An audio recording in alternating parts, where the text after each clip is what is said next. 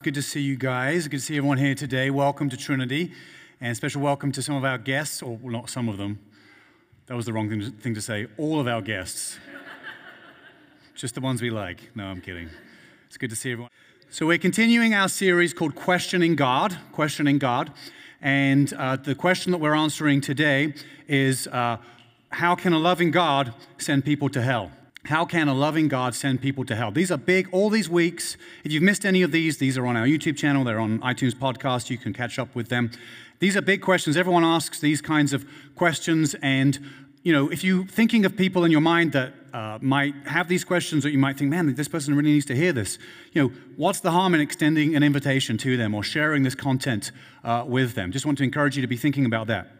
Here's my contention. Each and every week I've been starting with this introduction. I want to repeat it today because it's so important. The idea that my contention is this, that everyone wants to believe in something spiritual, something transcendent. And so even those who deny God will find themselves praying to God in times of hardship and trouble. The idea that God loves you, that He's made you in His image, that He delights in you, that He wants to save you from evil, that He's interested in your flourishing. That idea, we believe it's true, but just the idea itself being out there in the world will always draw people towards religious, spiritual questions and exploring religious, spiritual truth. It's a powerful idea that will always captivate the human heart. Even though that's true, and even though people, I think, are striving for spirituality, there's tons of barriers for people. And we're trying to, in this series, lower the barriers so that people can come into faith. But also, for those of us who already believe, we also have doubts. And we have to grapple with our doubts and try to strengthen our faith. So I've been drawing a lot of this content, some of this content, from Tim Keller's book, The Reason for God, which I would highly recommend, that book. Today I'm going to be preaching from Luke chapter 16, verses 19 through 31. It will come up on the screen. We also have free Bibles in the lobby, so if you need a Bible, if you don't have a Bible, please take it and keep it. We love to give out Bibles to people. In the passage we're reading today, pretty well-known passage from the life and ministry of Jesus. Jesus is telling or giving a teaching about Lazarus and the rich man and how they lived. And then it tells us of their death. They both die, and Lazarus goes to be with God, and the rich man is without God. And herein lies the subject matter for today, the topic of hell. And boy, is it a hell of a topic. Somebody asked me if I had a Super Bowl joke today, but I said I didn't have a Super Bowl joke because the Super Bowl is a joke. So thanks to my son, he gave me that one. Hell is one of, if not the most offensive and difficult topics for Christians to tackle in our context, in our culture. So it's been nice knowing you. I bid you a nice, kind farewell. Please write something nice in my obituary. I hope to see you in heaven. And actually, today's sermon can help you with that as well. So let's pray and let's turn to the Bible for help. Jesus, we need you today. Help us to not shy away from these such hard topics, and especially the one today. Help us to understand your word. Help us to understand the truth. Help us to grapple with this. I pray for anyone here who is closed-minded to this. I pray, open up their mind now. And for anyone who doesn't believe, give them the faith to believe. And for those of us who already belong to you, strengthen our faith. Help us to hope in your love and your grace and in your justice as well. We pray it in Jesus' name. Amen. Amen. Luke chapter 16, verses 19 through 31. Jesus says this. He says, "There was a rich man who was clothed in purple and fine linen, and who feasted sumptuously every day. And at his gate was laid a poor man named Lazarus, covered with sores, who desired to be fed with what fell from the rich man's table. Moreover, even the dogs came and licked his sores. The poor man died and was carried by the angels to Abraham's side. The rich man also died and was buried. And in Hades, being tormented, he lifted up his eyes and saw Abraham far off and Lazarus at his side. And he called out, 'Father Abraham, have mercy on me, and send Lazarus to dip the end of his finger in water and cool my tongue, for I am in anguish in this flame.' But Abraham said, 'Child, remember that you in your lifetime received your good things, and Lazarus in like manner bad things. But now he is comforted here, and you are in anguish. And besides all this, between us and you, a great chasm has been fixed, in order that those who pass from here to you may not be able, and none may cross from there to us. And he said, then I beg you, Father, to send him to my father's house, for I have 5 brothers, so that he may warn them, lest they also come into this place of torment. But Abraham said, they have Moses and the prophets. Let them hear them. And he said, no, Father Abraham, but if someone goes to them from the dead, they will repent. He said to him, if they do not hear Moses and the prophets, neither will they be convinced if someone should rise from the dead. This is God's word. Christianity teaches us that the temporary life we live here on earth directly affects our eternal existence beyond this life. They're completely connected together. And so we see this in the rich man's life. We see the kind of life he lived, the way he treated people, his selfishness, the billionaire ego that this guy had, the kind of ego that probably would be jealous that Jeff Bezos beat him to space. His attitude, general attitude towards God. We see all of this nastiness. He ends up in a pretty bad place. Now, the Bible is unapologetic about the idea of judgment. It talks about several judgments, but also a final day of judgment where God will hold everyone accountable for what they do.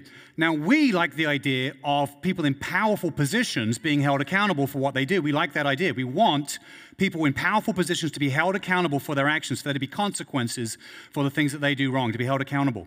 Well, the Bible ups the stakes on this, and it's revealed that God has an accountability plan for everyone. No one will get away with anything, whether you delete your tweets or not.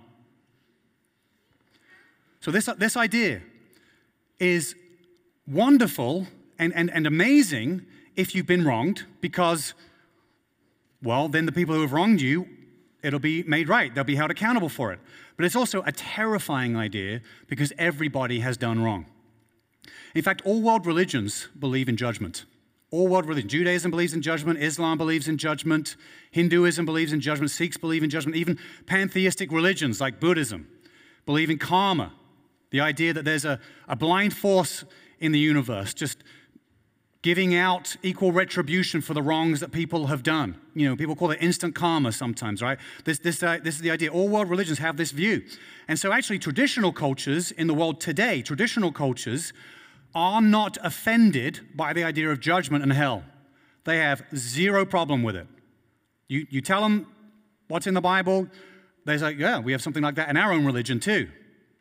No problem whatsoever. In fact, those traditional cultures tend to be more offended by Jesus' teaching on turning the other cheek and redemption and forgiveness. They tend to see that as weakness, like, oh, that's not a good idea. Shouldn't do that. Westerners, though, we tend to like the idea. We like the idea of turning the other cheek, and we have a really hard time with the idea of hell. You know, the hell seems it seems a little over the top, you know, compared to like a double cheek slap. You know, it's like this, I'm not sure about this. But herein lies a dilemma, because for Western and Eastern cultures, these two values are flip-flopped. And so the dilemma for the average person on the street, especially in our context, if you were to stop somebody and ask them, is our culture superior than other cultures? If you can imagine stopping the average Chicago and asking them that question, is our culture superior to other cultures?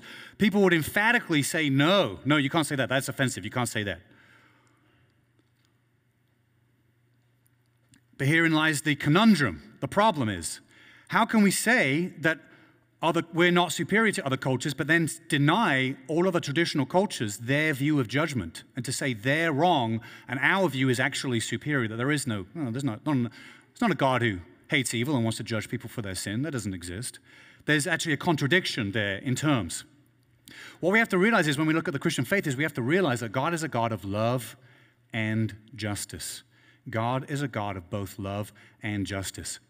We struggle with the idea of an angry God, don't we? an angry God. But I like to think about it like this. If Jesus stubbed his toe, or he stepped on Lego, or hit his thumb, with a nail, or the day before he's, feeding the 5,000, he develops a wheat allergy, I can just imagine, it's more relatable, right, to imagine like some kind of like, he gets wholly mad at that. What we forget is that anger is a sign of love. Theologically, two things that anger is a sign of. It's a sign of love, and it's a sign that you just got a parking ticket. That's the other thing that's a sign of. But in all seriousness, though, the anger is a sign of love. If you think about those that you love, your family and friends, if somebody does something that ruins their life, they make bad decisions, and they ruin their life, you love them, but you're angry. And you're angry at them. And you're angry at the circumstances. You're angry about it because you love them. Now, some people, so think about this. If we are angry at evil things and the bad things that people do to each other, and the people that we love especially do bad things, if we're angry at that and God's far holier than us, then isn't it okay for God to be angry at that in a generation that's crying out for justice? That's in a generation that says that without recompense, without consequence, you can't have justice. How can we deny God his cosmic justice? That's actually hypocrisy, to say, to demand recompense and consequence for people, but then to say God's not allowed to do that, and he's more moral and transcendent and just made everything, but he's not allowed to do that, but we're allowed to do that. Now, people don't think about the idea of an angry God or God judging people, and that's what Christians are taught. They're taught that God does that. Some people will say, well, this leads Christians to have really bad attitudes, and couldn't it lead people to violence against each other? Doesn't that encourage violence? Isn't that why religions have fought wars? It's because of this kind of teaching. But that's not true. When you're inside the Christian faith, you actually are relieved from having to take vengeance on anybody, because you believe, it's settled in your mind that God will hold everyone accountable, that it's up to God, that he is the judge, that he's going to take care of it all, he's going to make it all right, he's going to smooth it all over in the end. And so as a believer, as a follower, you're off the hook. In one sense, you're off the hook in terms of judgment. That's in God's realm, in God's territory. Now, my hope is that in even just some of these initial points and some of the things we're seeing in the Bible here, is that anyone who's closed to this or has rejected the Christian faith because of the concept of hell, or even Christians who wrestle with their faith because of the concept of hell, I hope that this begins to at least open up a bit of a crack, a bit of a chink in the armor here that you can peer through and begin, if you're open-minded, if you're willing to engage in a rational way, that you start to enter into this and say, okay, maybe I need to engage with the subject of hell a bit more. Maybe there's more to it than I've realized before. And as you open up and peer through that crack, one of the big barriers that you face initially is, just the visceral idea. I mean, hell, punishment being forever, right? Like God, people being thrown into a lake of fire and being showered with parking ticket after parking ticket after parking ticket forever and ever. That's some people's personal hell, right? Especially if you live in Chicago. But this idea is a very visceral idea. And, especially loved ones, people that you love that don't believe in God, just the idea that this would be their end, this would be their circumstance forever. It's a really, really heavy idea to contemplate. And there are some days when you can think about it and think, it just makes God look really mean and just like a monster. I don't blame anyone. I mean, I think everyone has those thoughts at times. You understand? Those are the thoughts we have. And in truth, most Christians, we're not super thrilled about this idea. And any Christian who gloats in this idea has missed the point of their faith, that God himself does not delight in people's pain. God does not delight in people's pain. But some things, and this is what we're going to get into today, some things are unavoidable. Kind of like the parent who has to send their kid to the dentist. There are some things, there's pain involved, but there are some things that are unavoidable. So how can Jesus, meek, mild, kind, gracious, loving, forgiving Jesus, insist that hell is a real place that some people will go to? Because we just read it in Luke chapter 16. This is not somebody else making this up. This is not the Apostle Paul. People always like to blame the Apostle Paul for stuff. This is Jesus. How do we square this away, that Jesus is insisting on this? I'm going to make an argument today, a case study, that most people's idea of hell is not the Bible's idea of hell. That there's great misunderstanding in the nature of hell. And we're going to get insights into, we're going to start pulling this apart and get insights from Jesus that are going to properly frame and help us understand the biblical teaching on the subject matter of hell and the afterlife and judgment. There's a caricature out there that people are ending up in this place without God in torment, and they're just like, I'm so sorry. People are crying out like, I just didn't have enough information. If I'd known, then I would have chosen something different. I want something different now. Get me out of here, right? That's not happening. The Bible does not paint that picture for us. And I want to explain. Let's get into this, jump into this. One of the big things we notice first when we examine and we study, we do a Bible study, we look at the teachings of Jesus, we notice that Lazarus has a name, but the rich man has no name. He's just called the rich man. That's his identity in this life. That's the persona he wants. That's how he wants people to view him. And now, in the next life, Lazarus is still Lazarus. He's still known by a personal identifier, but the rich man has no personal identifier. He is just the rich man. I think what Jesus is communicating here is that once you cross from this life into the next life, you end up becoming the fullest version, which sometimes can be the worst version of yourself, that you wanted. That is now fixed in place. You've achieved the fullest identity that you saw in this life. You get it forever. It's permanently fixed. He is now the rich man. And we see in verse 24, we see he's crying out. What's he crying out for? He's saying he wants Lazarus to come to cross this great divide, and he's in, the rich man's in discomfort, and he just wants his discomfort to be taken away. He doesn't want to get out. He does not ask to get out. All he asks is to relieve his comfort, and he wants Lazarus to serve him.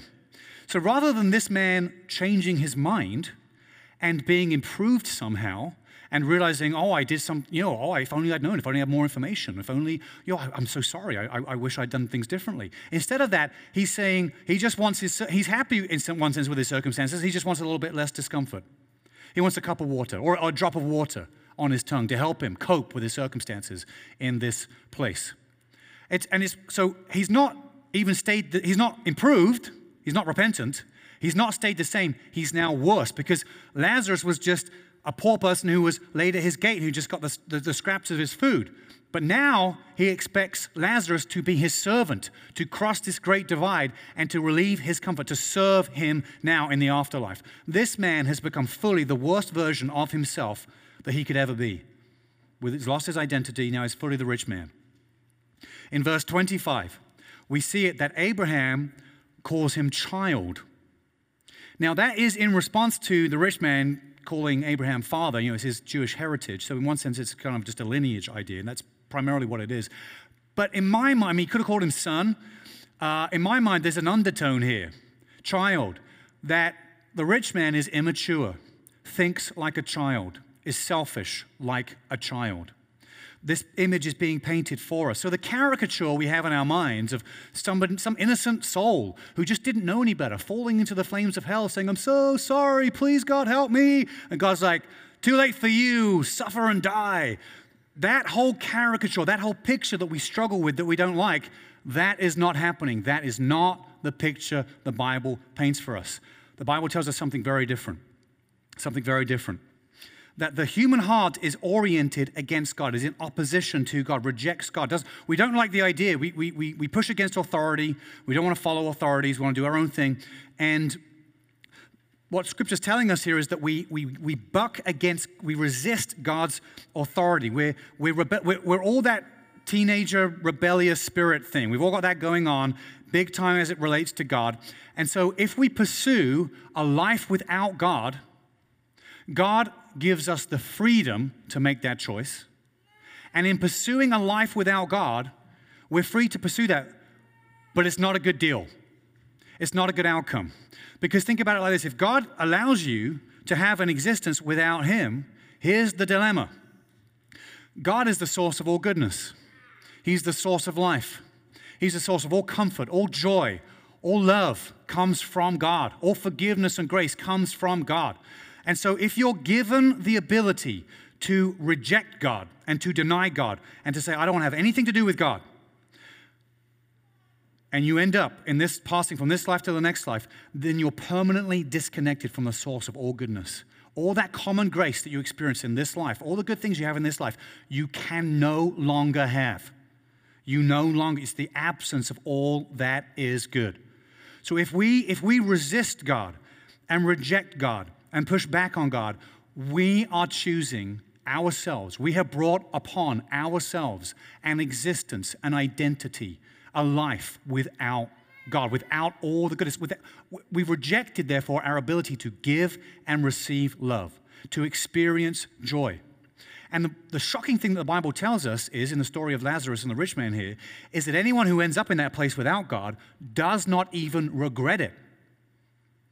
To the rich man, heaven is a sham. And there might even be people that end up in this place without God, in this place of hell, that might even still deny that God is God. They might be stubborn to the very end, saying, holding on to the digging in their heels for eternity, because they ultimately get exactly what they want. They get existence, life, forever without God.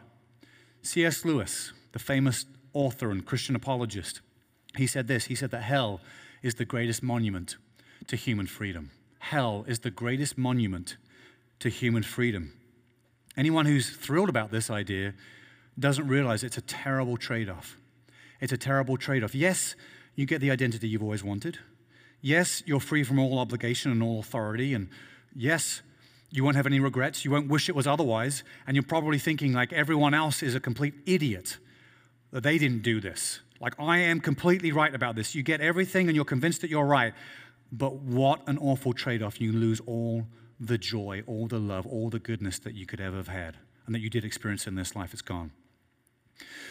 So the Bible, so this caricature, hopefully we're destroying this caricature we have in the Bible that people imagine about hell, and we're getting a true, more biblical understanding of the nature of hell.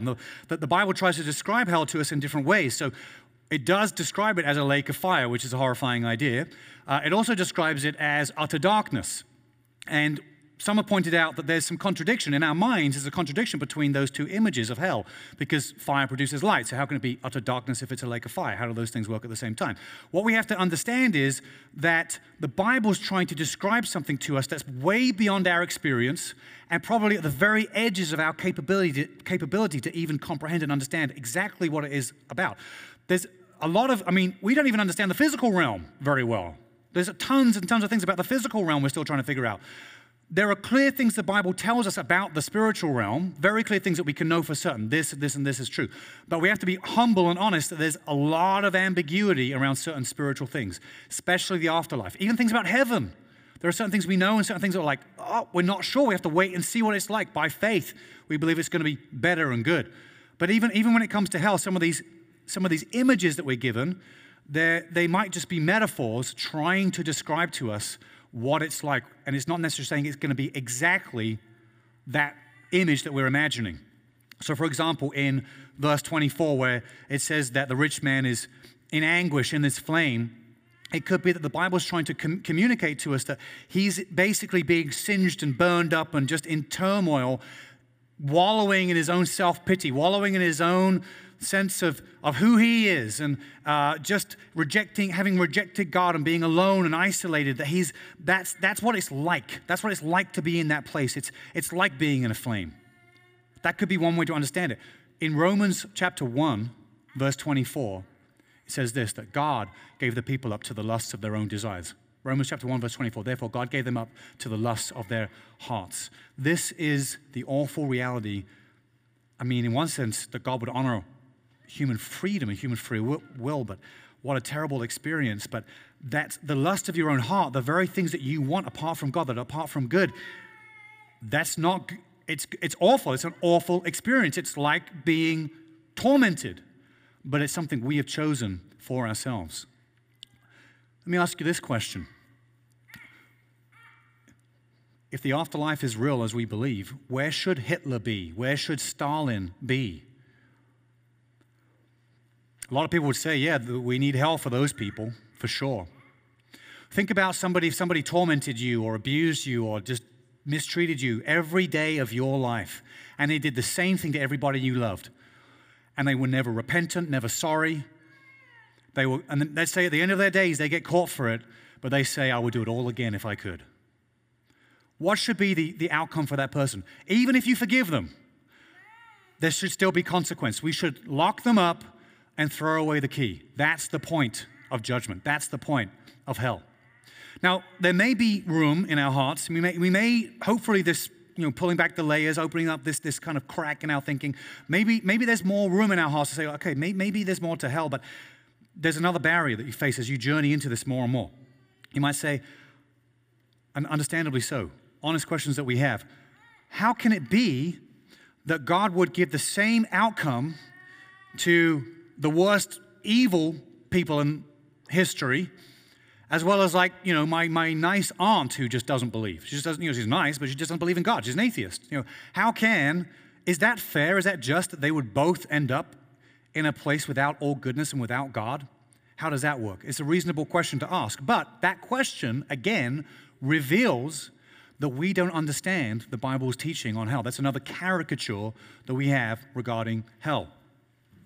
Let's clear this up. I've got 5 things I want to tell you about hell. Real quick, we're going to go through these really quick. 5 things to clear up, to give us a firmer understanding of hell. Firstly, the first thing we've got to understand about hell is this, is that Jesus is the judge. Jesus is the judge, and he's far more qualified than Judy. Far more qualified. He knows what he's doing. He's not going to make random decisions.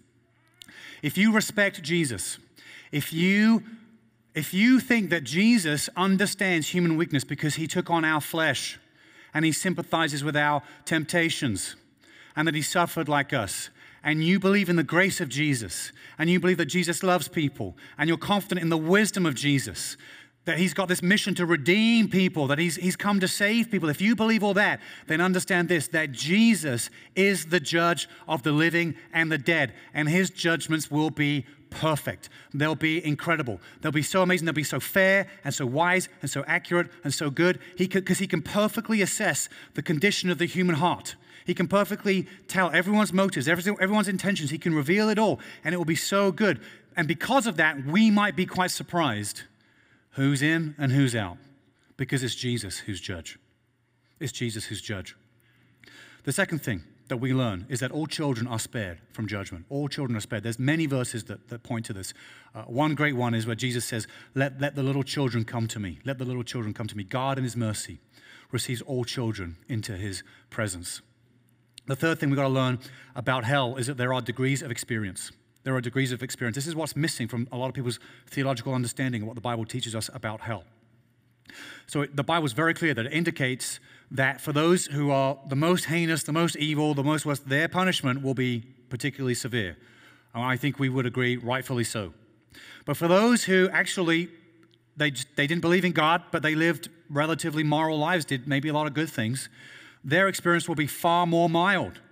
We don't know how big that spectrum is, but it could be that their experience could be closer to neutral for some people.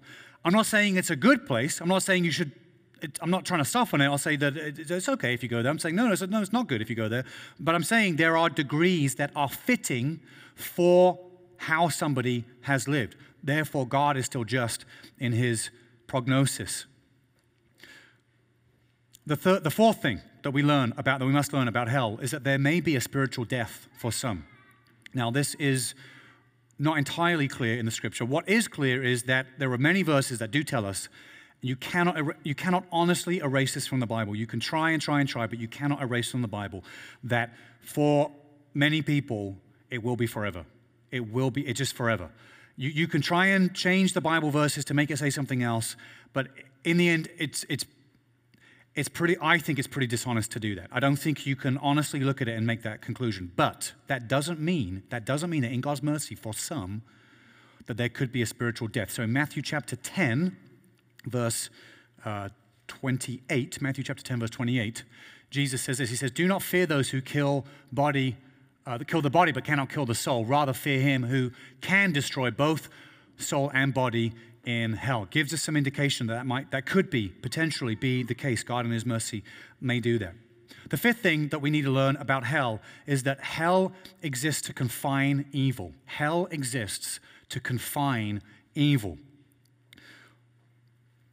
So that God's creation in eternity will not be tainted again by sin. That there will not be temptation again for the human race to fall into sin and to be separated from God. God is designing a maximum security facility. It's called hell. And in that place, he's going to lock away all demonic powers, all the vile and evil and toxic things, all the things that can spoil his creation, all the things that spoiled it in the first place. Because people wonder, well, if we go to heaven, couldn't all this go wrong again and happen again like it did the last time? The Christian answer to that has to be hell. This is another reason why you cannot erase hell from the Bible, is that there must be a place forever where there is a chasm that cannot be taken away, that cannot be crossed, where everything evil and vile and toxic and tempting and destructive and horrible is permanently confined forever, so that it can never, ever again spoil and distort God's creation.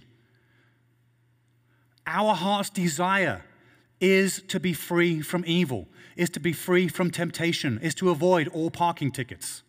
That's some of our biggest hopes. We want to experience the love of God and the goodness of God and the grace of God and the connection with God and with each other forever. And hell means we can do that. Without hell, you cannot have confidence that the snake won't get back in the garden. But in that place, it'll be confined forever, separated forever. Now in verse 26, it does say, it says this chasm can't be crossed, and it's a terrifying thing to think no one could ever make it out. But there's actually one person who did make it out. The greatest escape artist of all, Jesus Christ. Golgotha, the place of the skull, was hell for Jesus, where he was punished by God. He went to hell for us. His life, his righteous life, given in exchange for our sinful life, switched places with us. And he escaped. He was in that place, but he escaped that place. And so if you're in Jesus, that's how you escape hell forever, by being in Jesus. I've shared this before, but I'll share it again because it's powerful. Let me illustrate it this way. Back in the days of the pioneers, if people were to see a prairie fire in the distance, they knew that not even the fastest horse they had could outrun the fire, not even Shadowfax. And so what they would do is they would burn an area of grass, and once it was singed, they would stand in that place, and then the fire would rage around them because they were standing in a place that fire had already passed over. And that's an illustration of what Jesus has done for us. If you want to be saved from judgment, you stand in the place that judgment has already passed over, and you'll be saved. You'll be free forever. Let's celebrate the grace of Jesus, that judgment has already passed over Jesus. And if you stand in his death and his resurrection, you are saved from judgment. You're saved from all your evil, all your shame, all temptation, all the vile and destructive things, all the demonic powers that are out there. You're saved from all of it forever. And if you're not in Christ today, you can come in and you can be saved from the worst outcome, from just living to your own identity, to your own selfishness, forever and ever and ever. You can be saved from that. I pray that today you will be saved from that. Respond today, whatever it is, however you need to respond. There's different ways to respond. Maybe you want to follow Christ today for the first time. Do that. Tell us. We want to know. Maybe you're not quite ready, but you need to keep taking steps forward. Keep taking those steps, whatever they may be. Maybe you need prayer today. Maybe you want to get more involved at Trinity. You want to give. You want to serve. You want to join a small group. We've got all kind of things, important steps to take. You can respond in any way. Do what Thelma was talking about earlier on. You can use that digital Connect card. You can text the word enjoy to 94,000 and respond in any way that you need to today. Don't leave today without taking a step closer to Jesus, because in Jesus, there's grace for our sin, there's hope for the future, and there's the removal of all evil, the hope that all evil will be taken care of. Only in Jesus. That's our hope, in him.